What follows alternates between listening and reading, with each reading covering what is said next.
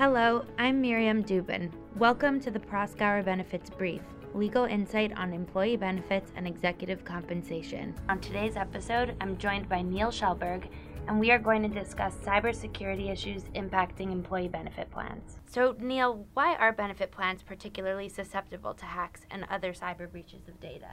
Well, there are several reasons. Benefit plans are information-rich sources of data that are attractive to hackers. Plan sponsors often share and transmit information electronically to third parties, such as record keepers and other plan providers. Also, many plan sponsors do not maintain sophisticated cyber protections. And finally, many plans are in the process of converting from paper to digital data. In connection with healthcare data in particular, the FBI has noted that it is uniquely at risk because information is highly valuable to hackers who may use it to file false medical claims, obtain prescription drugs, and/or steal participant identities. So those are some of the important reasons. What is the likelihood that a plan will suffer a data breach? Well, the ERISA Advisory Council, that's a group of benefit experts that are appointed by the Secretary of Labor to advise him, studied this issue. And what they said, I think, is very relevant. They issued a report in November 2016, and they concluded in that report that it is not a question of if, but a question of when a breach will occur. Today's digital environment increases the risk of a cyber breach, and the news reports demonstrate that deliberate and inadvertent data breaches occur frequently. Are there any laws affirmatively requiring benefit plans to implement cybersecurity protections?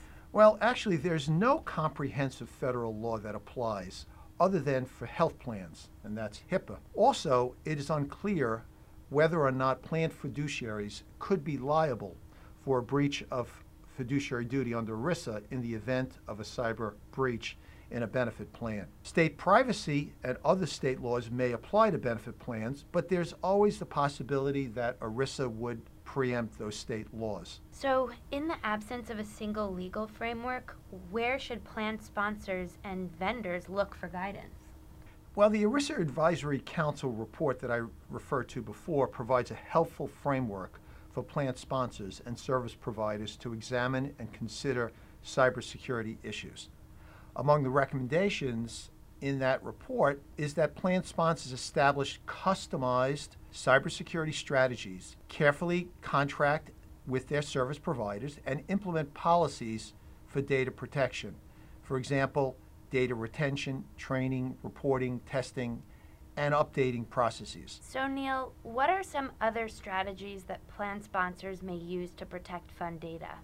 So here's some tips for securing plan data. Plan sponsors should educate themselves and understand how the plan's data is stored, accessed, and transmitted. They should develop proactive strategies for managing risk and responding to a breach. They should customize these strategies to fit the plan's practices and data. Thirdly, they should carefully conduct due diligence on third-party providers and vendors with respect to their cybersecurity readiness and review third-party contractual arrangements to ensure that the plan is protected in the event of a breach. Also, importantly, they should continue to monitor the vendors throughout the relationship. For example, they should ask whether the provider has suffered a cyber data breach and how was it handled.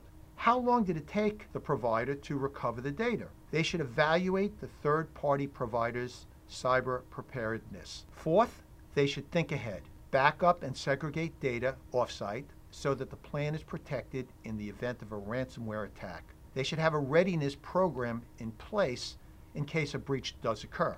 And finally, and importantly, they should consider purchasing cyber liability insurance, both first-party and third-party insurance coverage. Neil, can you explain the difference between first-party and third-party insurance coverage? Sure, Miriam. First-party coverage is the coverage that applies for their own data breach. Third-party coverage would apply in the event that there was a breach as a result of data that they sent to a third-party provider or vendor. Well, thank you, Neil, for going through those practical tips. This is obviously a very important issue impacting all employee benefit plans. Thank you for joining us today on the Proskauer Benefits Brief. Stay tuned for more legal insights on employee benefits and executive compensation, and be sure to follow us on iTunes.